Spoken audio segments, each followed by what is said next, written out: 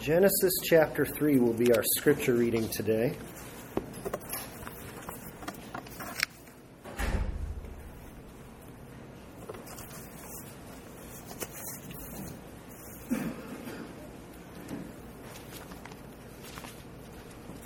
And we'll be reading through the whole chapter, Genesis 3.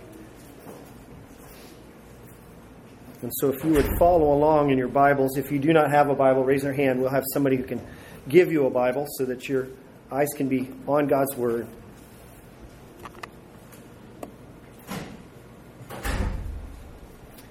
If you would follow along as we read Genesis chapter 3, verses 1 through 24. God's Word says, "Now the serpent was more crafty than any other beast of the field that the Lord God had made. He said to the woman, 'Did God actually say you should not eat of any tree in the garden?' And the woman said to the serpent, 'We may eat of the fruit of the trees in the garden, but God said, you shall not eat of the fruit of the tree that is in the midst of the garden. Neither shall you touch it, lest you die.' But the serpent said to the woman, 'You will not surely die. For God knows that when you eat of it, your eyes will be opened, and you will be like God, knowing good and evil.' So when the woman saw that the tree was good for food, and that it was a delight to the eyes, and that the tree was to be desired to make one wise, she took of its fruit and ate, and she also gave some to her husband who was with her, and he ate. Then the eyes of both were opened, and they knew that they were naked. And they sewed fig leaves together and made themselves loincloths.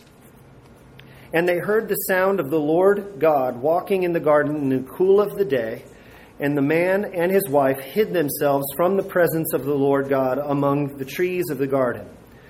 But the Lord God called to the man and said, 'Where are you?' And he said, 'I heard the sound of you in the garden, and I was afraid, because I was naked and I hid myself.' He said, 'Who told you that you were naked? Have you eaten of the tree of which I commanded you not to eat?' And the man said, 'The woman whom you gave to me to be with me, she gave me fruit of the tree, and I ate.' Then the Lord God said to the woman, 'What is this you have done?' The woman said, 'The serpent deceived me, and I ate.' The Lord God said to the serpent, 'Because you have done this, cursed are you above all livestock, and above all beasts of the field. On your belly you shall go, and dust you shall eat all the days of your life. I will put enmity between you and the woman, and between your offspring and her offspring. He shall bruise your head, and you shall bruise his heel.' To the woman he said, 'I will surely multiply your pain in childbearing. In pain you shall bring forth children. Your desire shall be for your husband, and he shall rule over you.' And to Adam he said, 'Because you have listened to the voice of your wife and have eaten of the tree of which I commanded you, you shall not eat of it. Cursed is the ground because of you. In pain you shall eat of it all the days of your life. Thorns and thistles it shall bring forth for you. And you shall eat the plants of the field. By the sweat of your face you shall eat bread, till you return to the ground, for out of it you were taken. For you are dust, and to dust you shall return.' The man called his wife Eve, because she was the mother of all living. And the Lord God made for Adam and his wife garments of skin and clothed them. Then the Lord God said, 'Behold, the man has become like one of us in knowing good and evil. Now lest he reach out his hand and take also of the tree of life and eat and live forever.' Therefore the Lord God sent him out of the Garden of Eden to work the ground from which he was taken. He drove out the man, and at the east of the Garden of Eden he placed the cherubim and a flaming sword that turned every way to guard the way to the tree of life." This is the reading of God's Word. Let's pray. Father God, having read your Word, having heard your Word, a passage that's familiar to many of us, God, we ask now that you may teach us from it. Instruct us for how we can live for Christ. And it is in Christ's mighty name that we pray. And all God's people said, amen and amen. We're in a series right now. We began last week called Your Enemy, the Devil. Satan, his schemes, and how to fight against him. And if I could kind of say, there's some things that some pastors do as a mistake, when they're first starting in their pastorate. That's good. Now I've got your attention, right? There's some things that pastors do. So, for instance, when we started in the first couple of years here at Redeemer, we did a teaching series on, I think one of the first ones that we did as teaching through the books of the Bible was the book of Hebrews. 13 chapters, and we did paragraph by paragraph, and it lasted 38 weeks. How many of you survived? You went through the Hebrews series and survived, right? And we heard the word tabernacle like 400 times, right? Okay. And then we also went through, after that, we went through the Gospel of Luke.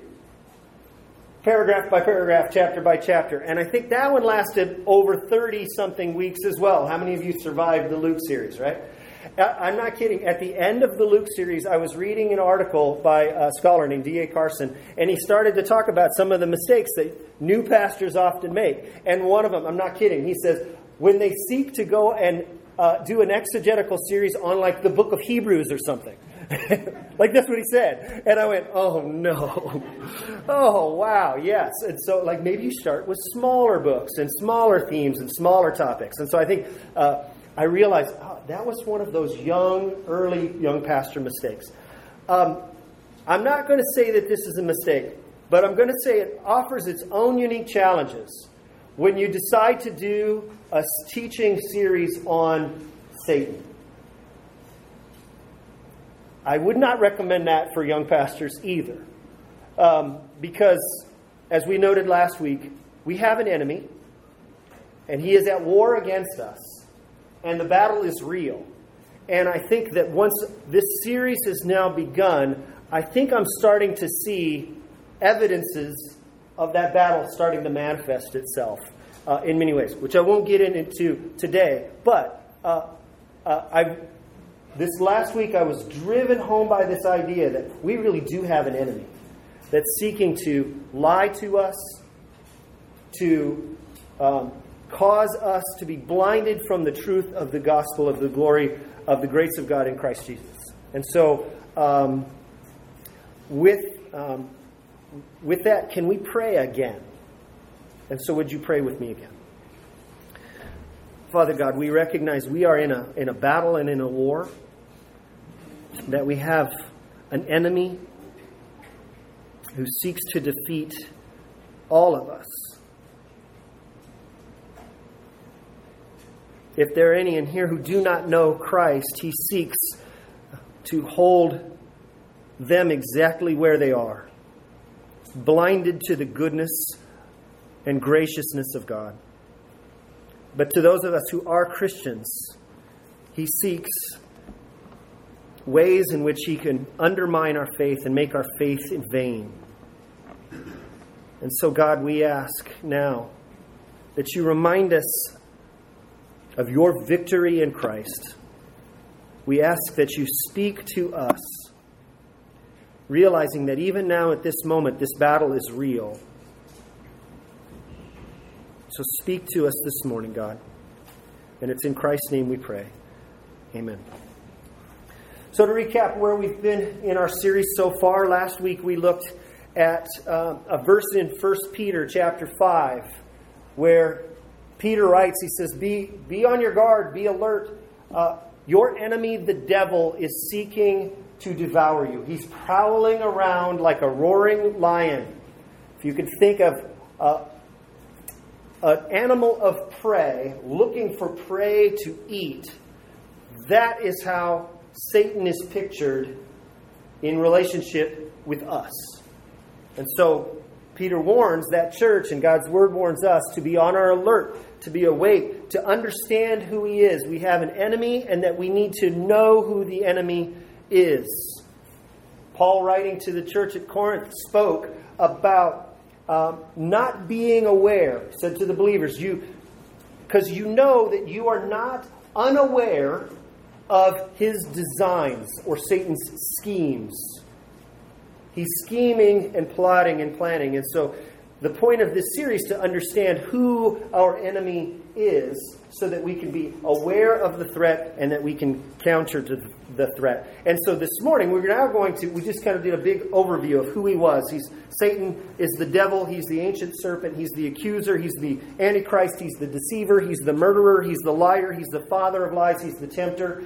Today we're going to look at our very first encounter with the enemy that we just read about in Genesis chapter 3.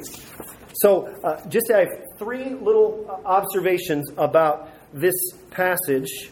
And there's a lot in Genesis chapter 3. But there's three that I want to focus on in particular as it relates to understanding who our enemy, the devil, is. So Genesis chapter 3, let's go back to verse 1. We're introduced here in verse 1. Now, keeping in mind what the context is here. God in Genesis 1 and 2 has just created by his word the entire universe. He has spoken creation into existence. He just said, and God said, and then it happened. And God said, let there be light, and light happens.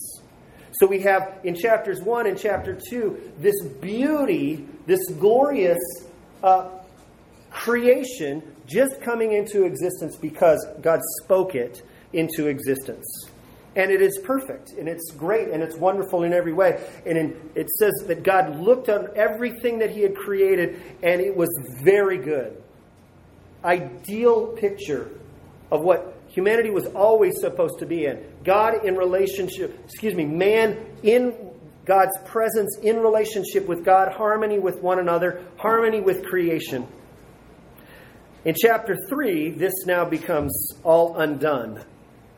And so this is our first encounter with our enemy, the devil, in verse 1. It says, now the serpent was more crafty than any of the other beasts of the field that the Lord God had made. One observation really quick is that it's the serpent.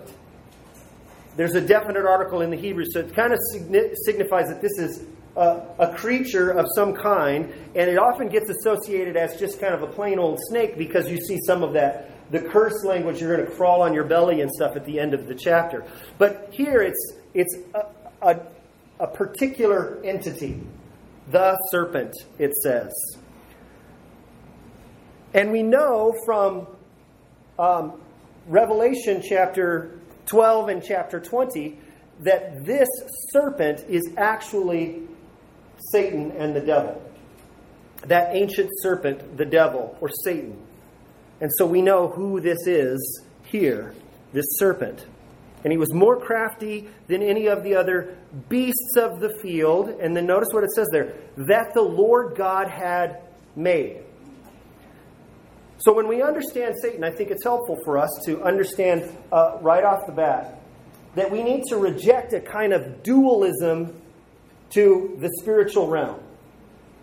Sometimes it's often thought that there's a good God here that's in an eternal kind of cosmic battle with another eternal entity of evil here.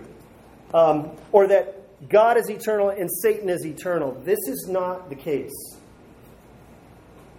This serpent comes as one whom the Lord God had made. So there's not a dualism here. There is only one God, which is helpful for us to understand. But this serpent is more crafty than any of the other creatures that God had made. But now I want to get to his tactics. And so here's the first of three tactics that we see this serpent do in the second half of verse 1. And he said to the woman, did God actually say, you shall not eat of the tree in the garden? Here he's referring to the command that God had given to Adam, actually even before Eve was created, when he told him, you can eat of anything in the garden, but you can't eat the tree of the knowledge of good and evil. If you eat of it, you will die, he says. And so Satan is taking that instruction, which you see is kind of quoted there, you shall not eat. That appears in chapter 2. You can see it in the next page ahead of it. The very first words of Satan is this. Did God actually say?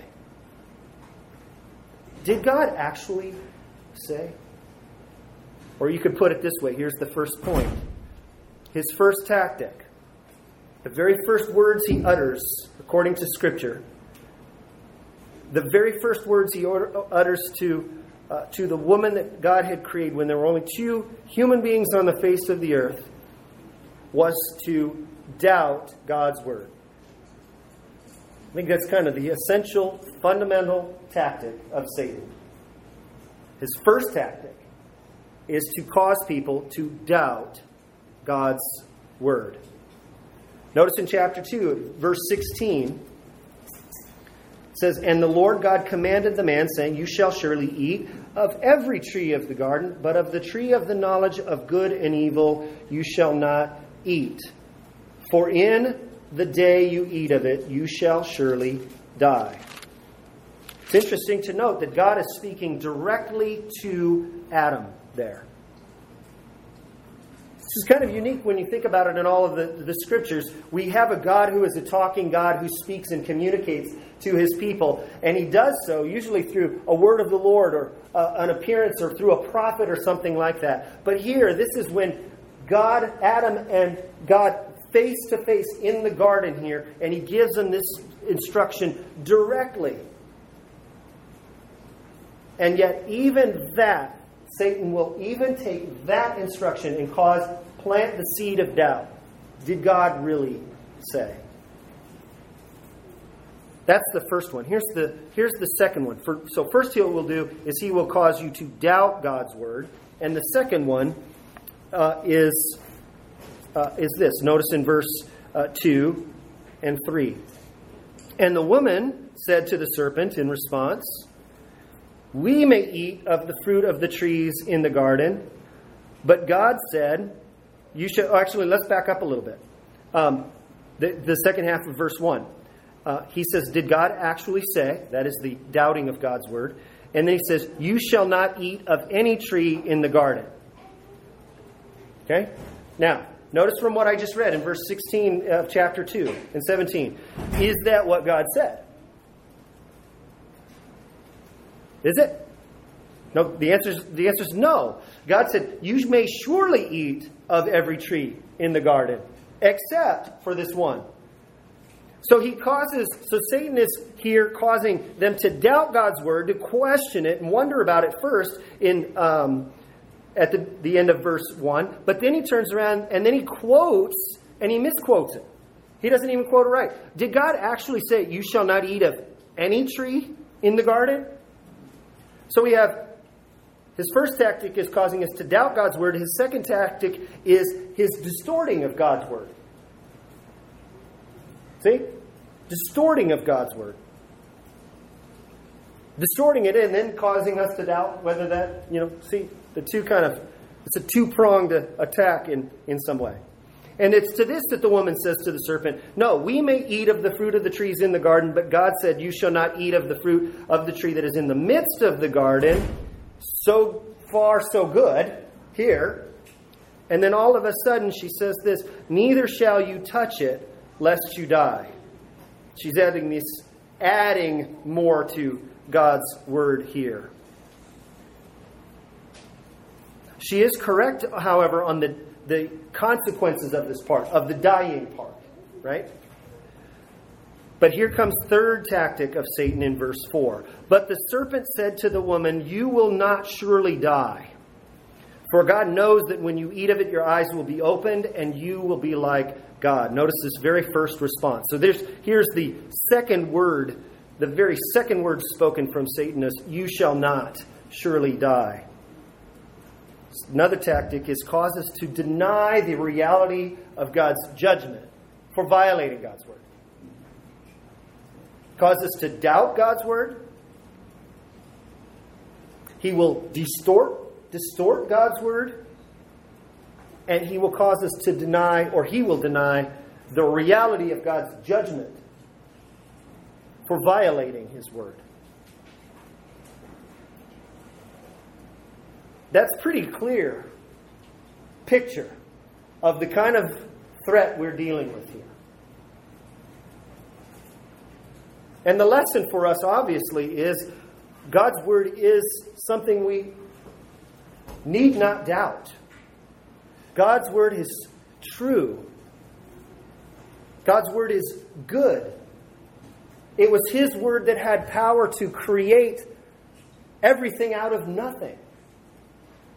It was his word that is good for us. So here, you're presented right in the very front here with this battle between a Satan who wants to destroy you, a creature who wants to cause you to subvert your Creator. He wants you to follow him, basically. And he will lie to you or twist and distort it to do it. And that's what a huge contrast that is to a God who speaks, and what he says is good, and what he says is for our good. God's word can be trusted. God's word can be known if we seek to see it in its undistorted form. So that's our lessons for us here. To understand Satan's tactics. Doubt, distort, and deny. Those are his schemes that we should be aware of. And we're going to deal a little bit more in the coming weeks as specific ways of how we can encounter those things. But it's essential for us to know that basic tactic of Satan that we're introduced in our very first encounter with the enemy here. But I have two other things I'd like to share. A couple of other reflections on this passage. Because I think that this passage is not only for our instruction. Our passage is not only for us to understand the enemy and how the enemy works. This passage also presents not just some teaching about what we should do about it, but in this passage I think it reveals a couple of gospel truths and promises that we can claim. So there's kind of two parts to this message. One is we look at what Satan does. But the second part is I want to look at a couple of things of what God does here. A couple of things that are revealed right here in this opening, this third chapter of Genesis. Those two things are, first and foremost, we can be found in verse 21. So turn to verse 21.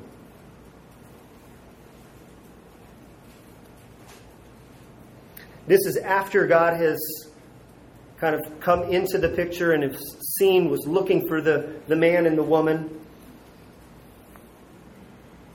And after he's given this kind of curses, first to the serpent, then to the woman, and then to Adam, the man. And then the writer of Genesis now goes and returns to the description of what happens next. Verses 20 and 21. The man called his wife's name Eve because she was the mother of all living. Verse 21. And the Lord God made for Adam and for his wife garments of skin and clothed them.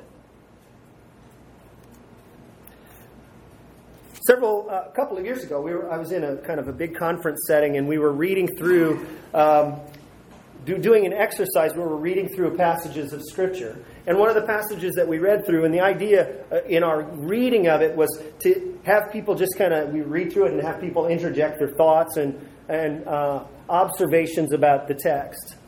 And so we kept kind of going through and asking these questions. And I wasn't leading it, I was a participant of this exercise. And there were about 20 or 30 of us in the room, and we were going through this whole thing. And the question was asked, as we got to the end of the chapter, why did God do what he did in verse 21? And Why did God make garments of skin? And I think the general consensus across the room was, well, he was clothing the man and the woman's nakedness. But as we got to thinking about it, I kind of raised my hand. I go, well, actually, wasn't their nakedness already covered? And we kind of thought about it a little bit. We went back and we looked and we go, oh, yes, because back here at the beginning of the chapter, verse 7, after they ate the fruit, it says, then the eyes of both were opened, and they knew that they were naked, and they sewed fig leaves together and made themselves loincloths. And so I kind of thought, I tossed this idea out as, well, maybe God wasn't covering their nakedness because their nakedness was already covered. Maybe, and this is just a speculation here, maybe he was kind of conveying a message that your covering, your attempts to cover, are insufficient. But the covering that God provides is. Right? Because I was like, wait, they're already kind of covered. So what does God do? Is he says, you know what? Your covering, your tendency to cover over your own mistakes and your sins, or to excuse them or to rationalize them and those kind of things. But even here, even in Genesis chapter 3, you have just a hint of your attempts at covering your sin are insufficient. Only what God provides as a covering is. And then notice that it actually involves an animal. It says garments of skin. Here's the very first shedding of blood we would have in Scripture as far as we can tell. God has made a provision for them, but fig leaves weren't going to do it. It was going to require the blood of an animal. Garments of skin. So I would say this: God rejects our attempts to solve our own sin problem ourselves. You see that even right here. In the immediate aftermath of the fall of everything, our attempts to solve our problems, God rejects. And it's God's solution that is required. Oh, how true that is for us, to the ways in which we try to uncover our own nakedness and to cover our own nakedness, to cover our own shame, and not realizing that it's God's provision that is required. That's the first one. Second thing I want to notice what God does, and this is in verse 14 and 15. Again, the discovery has just been made that they were naked. God walks in the cool of the day and he confronts Adam, the man, about this issue. And then he turns to the woman and asks the woman. And the woman said, well, it's the serpent did it. And then God pronounces now a curse. They're called curses here. God calls these curses on first the serpent, then the woman, and then the man. So even before God addresses the man and the woman, he addresses the serpent with these words: because you have done this, cursed are you above all livestock and above all the beasts of the field. On your belly you shall go, and dust you shall eat all the days of your life. So this is the kind of the snake imagery here. And then verse 15, he says, I will put enmity between you and the woman, and between your offspring and her offspring. He shall bruise your head, and you shall bruise his heel. So here, this enmity he speaks of in verse 15, there's enmity between you, the serpent, and the woman, and between your offspring and her offspring. By the way, what a wonderful note of relief for Adam and Eve at this point, right? Because it's in the midst of this, they're busted, they think that they're in trouble, and they would know that the consequence of this was death, right? That's why Eve added, and so we don't even trust it lest we die. But here, even in the pronouncement of the curse upon Satan, you have God speaking of her offspring. She hasn't given birth yet. Cain and Abel are not in the picture. There's got to be a little note of relief for Adam and Eve there. There's going to be enmity between you and the woman, between your offspring and her offspring. So here is evidence, again, this enmity, this fight, this battle is existing right here. God says this is going to be something that will continue to happen. A couple of notes about this word, offspring. Offspring. If you're following in the ESV, you see the little note after the word offspring there, the little footnote. And the text note reads there, Hebrew, seed. It's the word zerah. It means seed. Singular.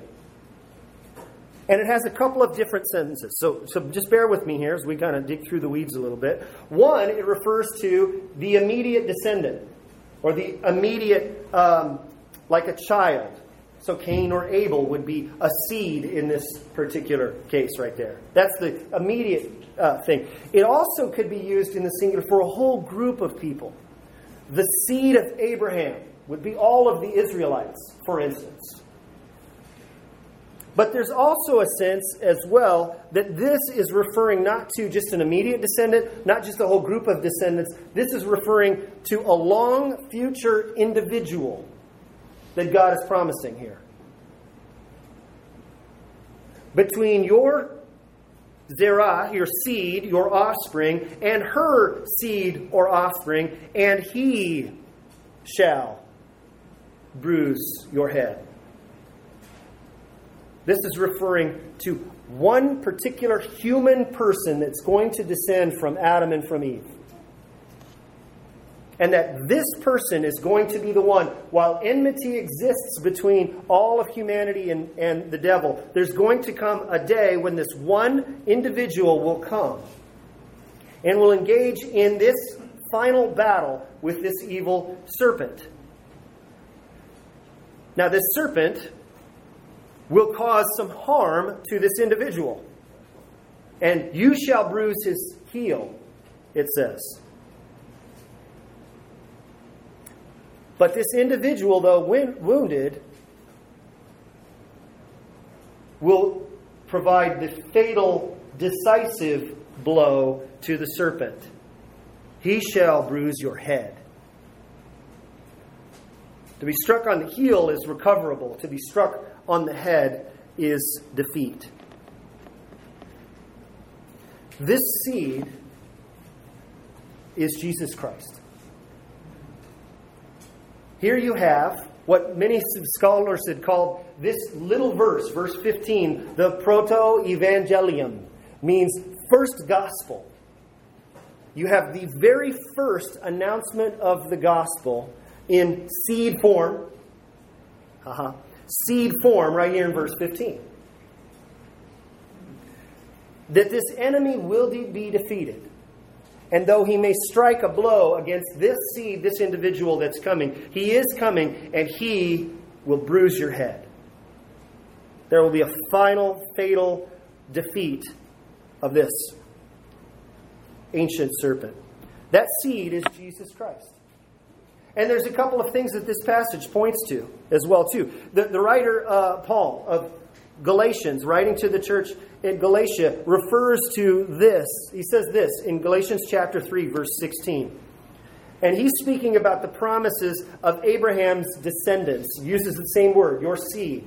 God in Genesis chapter 12, he says, it's going to be so numerous, more than the sand on the seashore, more than the stars in the sky. He says in later chapters, he said, your descendant, your seed will be more numerous. And then but Paul, writing to the church in Galatia, says these words. Now the promises were made to Abraham and to his offspring. It does not say, and to offsprings, referring to many, but referring to one, quote, and to your offspring. And then he says this, who is Christ. Christ is the offspring of Eve here. Or as Paul writes later in the book of Galatians, in the next chapter, it says, but when in the fullness of time God sent forth his Son, born of a woman,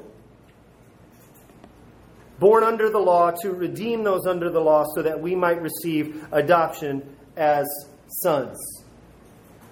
Even here in Genesis chapter 3, verse 16, you have this pointing of an offspring, a seed, a descendant who is going to come and offer a final defeat of Satan, and he's going to come of woman.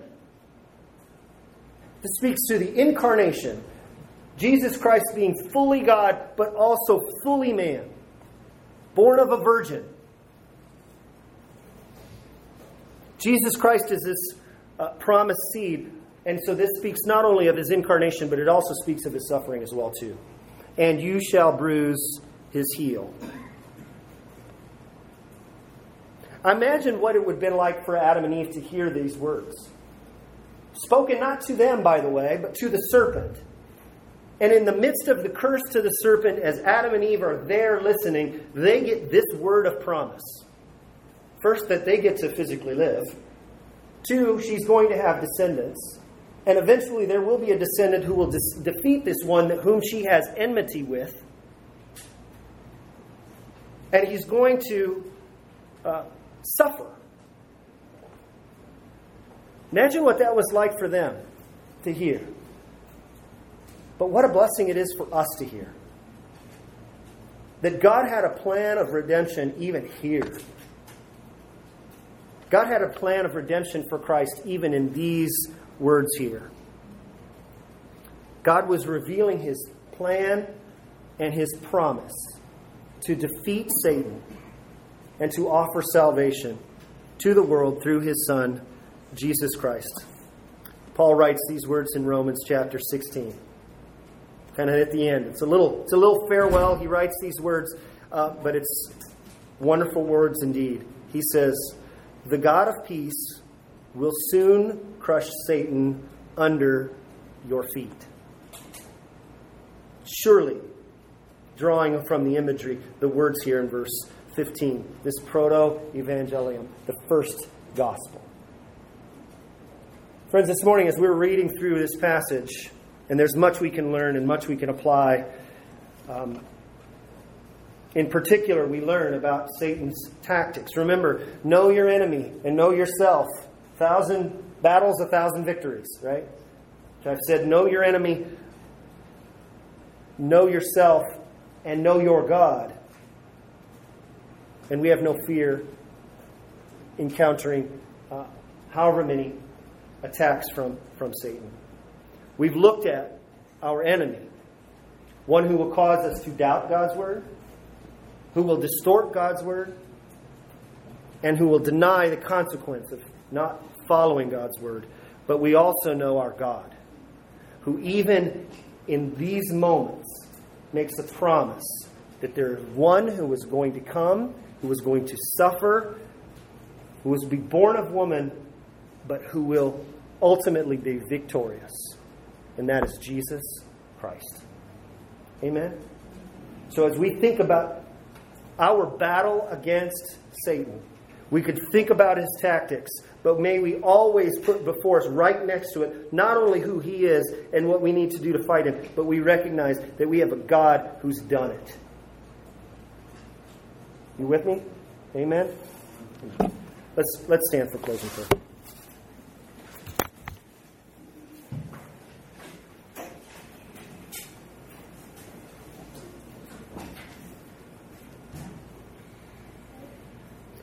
Father God, we thank you. We can never thank you enough for your word. God, we thank you that even in the midst of this horrific entering into the world of sin and evil, that even in those moments, even as peace had been broken, even as your human creatures that you made in your image to reflect you and your glory, even when those images are cracked and broken, even in that cataclysmic moment, God, we thank you that you gave a word of promise. You remind us that there's a battle. There will be enmity. But you reassure us that you're sending the one who is going to defeat evil, to defeat sin, and to defeat that ancient serpent. And that is Jesus Christ.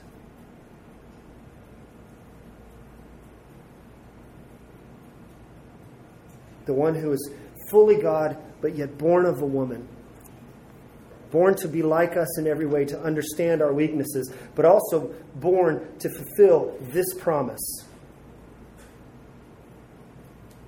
Born to restore the image of God that was broken and ruined and distorted in that day. Who is the perfect image of God, and that all of us who now put our faith in Him, we have a new creation. God, we thank you for this gospel, this good news.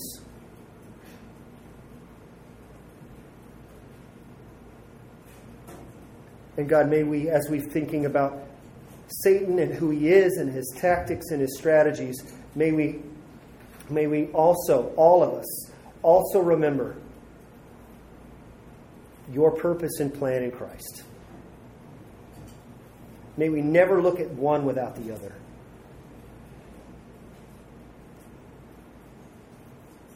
So God, equip us as your people as you send us out to be your carriers of this message to this world. May you even now just restore our souls with this wonderful truth and this good news of your grace in Christ. And all God's people said, amen and amen.